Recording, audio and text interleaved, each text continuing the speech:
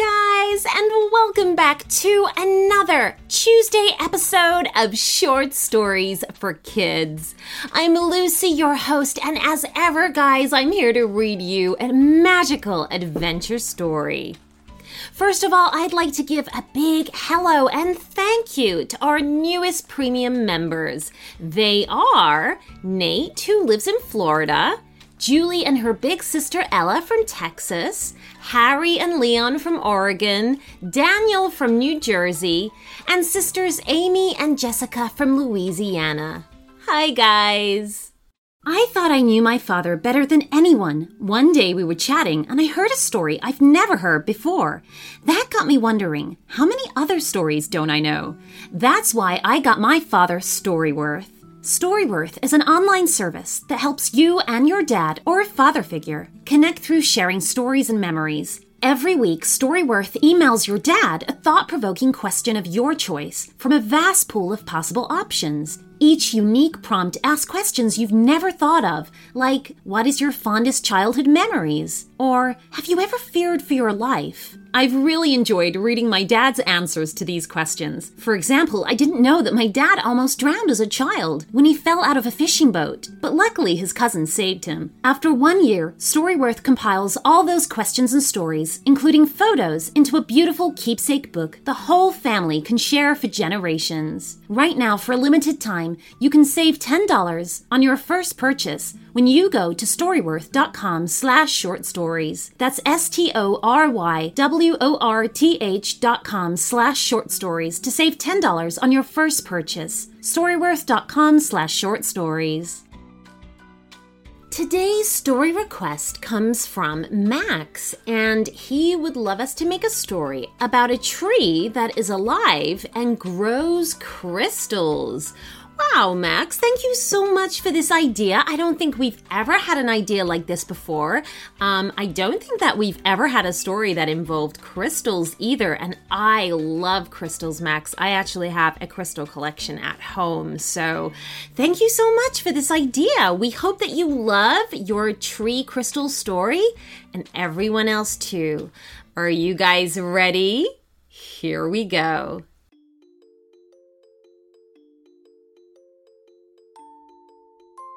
Class trips get to go to all kinds of places, and in Max's case, it was a trip to visit the country.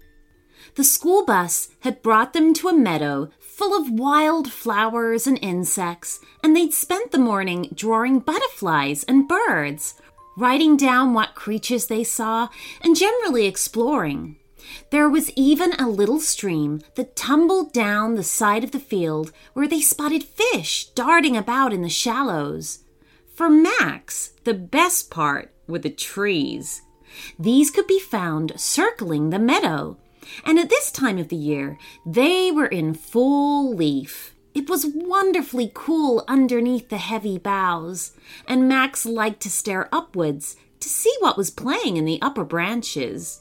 There would always be all kinds of birds to hear, even if he couldn't see them, and he was lucky enough to spot 2 squirrels chasing one another around a tree trunk.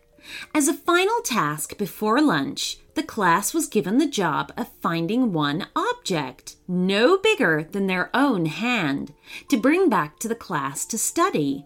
It could be a flower or a leaf or a rock or a twig, or even a beetle if they could find one.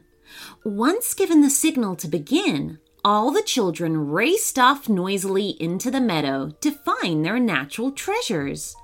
All, that is, except Max. He instead was drawn away from the meadow and towards the trees. As he stepped beneath the low hanging branches, he realized there were plenty more trees beyond this one. A whole woodland opened out before him. He was supposed to stay in the meadow, but he thought if he could find an acorn, or a bird's egg that had been pushed from its nest, or an unusual leaf, then he'd have the best object in the whole class. He decided he wouldn't go too far. He'd make sure he didn't lose sight of the meadow. It was much darker under the cover of the trees. The thousands of leaves up above were blocking so much of the sunlight. But very quickly, Max's eyes adjusted. And when he turned around to look at the meadow, the light out there appeared to be incredibly bright. He began to scour the ground, looking for something unusual. If only, he thought, he could see something really special. Unfortunately, under the trees, there were lots of dried leaves, bits of twig and briar patches, but not much else. Just a bit further, Max said out loud, telling himself he was bound to spot something soon. However, when he did eventually look up, he realized he had no idea where he was. He couldn't see the meadow anymore. Oh no, I've gone too far. Max spun around, looking for something familiar. Not too far away was sunlight pushing through the trees. Was this the meadow? He set out to find out. He emerged from the cover of the trees into a clearing with one large old tree at its center. It wasn't a tree that he recognized, with yellowy green leaves, with 5 points like an outstretched hand. Much stranger than that was the shimmering light sparking from amongst the branches. Whatever could it be? It seemed to be coming from lots of different places at once. Max stepped closer, bringing him close to one of the lower branches. There, right at his eye level, was an apple-sized crystal.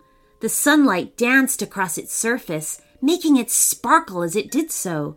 What was unusual was that the crystal appeared to be attached to the branch, as if it was a fruit. And these odd-looking fruits were everywhere, suspended from every branch. A tree full of crystals. Wow, said Max, reaching out to pick one. He'd certainly found something amazing to take back to class. But no sooner had he spoken than a voice startled him. What was that? Said the voice. It sounded sleepy, but Max couldn't see anyone. He glanced around the clearing, then up into the branches. There was nobody there. Perhaps they were behind the tree. So he walked around the trunk, being careful not to trip over the wide, twisting roots. There was no one there. That's when he noticed the tree trunk itself. The bark was shaped in such a way to look like a woman's face. Surely it wasn't the tree that had spoken to him. Was it? Hi, said Max to the tree. Slowly, the eyelids of the tree's face opened to reveal a pair of beautiful green eyes. The face looked back at Max, then screwed up into an enormous yawn. Sorry about that, said the tree slowly. I must have nodded off again. Max just stared back at the tree. He hadn't been aware that trees could talk. Is it summer again already? Said the tree. I'm sure it was spring just a minute ago. The tree then looked at Max properly. Are you a bear? She asked. A bear? Repeated Max. Oh no, I'm just a human. My, a human. I can't think of when I last saw one of you, the tree said. Then again, I don't see much of anyone. What about the squirrels? Asked Max. Squirrels? Oh, they're all right, but they do make such a fuss sometimes, running about, chattering away. They're no good for conversation, though. Then what about the other trees? Said Max, pointing to where they circled the clearing. They don't talk, silly, said the tree with a gentle laugh. Only crystal trees can talk.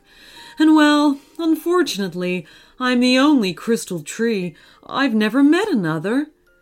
If you don't mind me asking, said Max, how old are you exactly? Oh, said the tree, clearly surprised by the question. I'm not really sure. I stopped counting after the first couple of 100 years, and that was such a long time ago. Oh, wow, you are old, said Max. And you've been alone All that time? Yes, said the tree softly. You see, all the trees grow fruits and nuts that birds and animals eat. Can you imagine an oak tree with its acorns? Max nodded. He knew all about acorns. Squirrels, for example, will collect up acorns and bury them to eat later, but they'll forget where some are buried, and those acorns will get to grow into new oak trees. My problem, said the tree sadly, is that no creature eats a crystal. But I could help, said Max. Can you? Said the surprised tree. Do you eat crystals? No, laughed Max. But I could bury some crystals in the ground around you, just like a squirrel does. Oh, could you? Said the tree, brightening. You would really do that for me? Of course, said Max. The only trouble is it will take a long time for them to grow. This made the tree chuckle. I don't think that's going to be a problem. I'm used to waiting. Max reached up into the lower branches and gently plucked a crystal. It was heavy and sat comfortably in the palm of his hand. In all, he picked 5 crystals, then selected a sharp-looking rock to help him dig 5 holes, spaced out around the tree. The ground was soft, and he didn't dig too deep, so he was finished in no time. All done, said Max. Give it a few years and you'll have some little trees to chat to. How marvelous, said the beaming tree. Nobody has ever shown me such kindness before. I really wish I could do something for you. Well, there is one thing you could do, said Max hopefully. Go on, said the tree. What is it?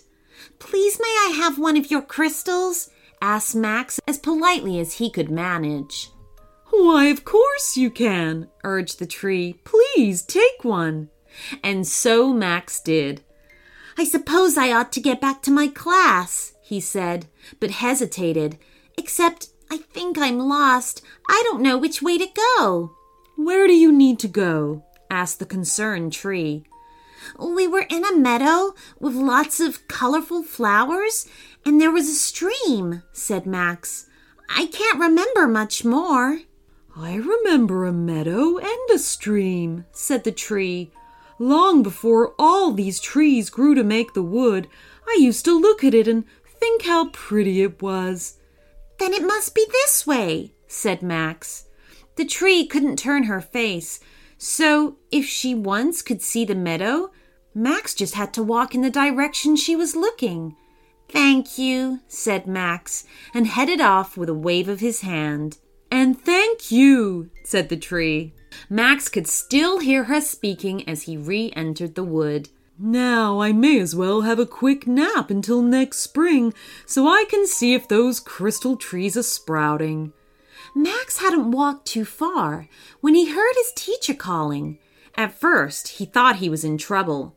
But as he got nearer, he realized it was a call to all the children to return to the school bus. He broke into a run, making it back into the sunlit meadow just as the last of the children were heading back. All of the children looked very pleased with their finds. Smooth pebbles, pieces of bark, petals, snail shells, and even a small antler that had been shed by a deer. Max looked down at his hand that clasped his prize and found himself grinning. He was pretty sure he had found the best object of all. The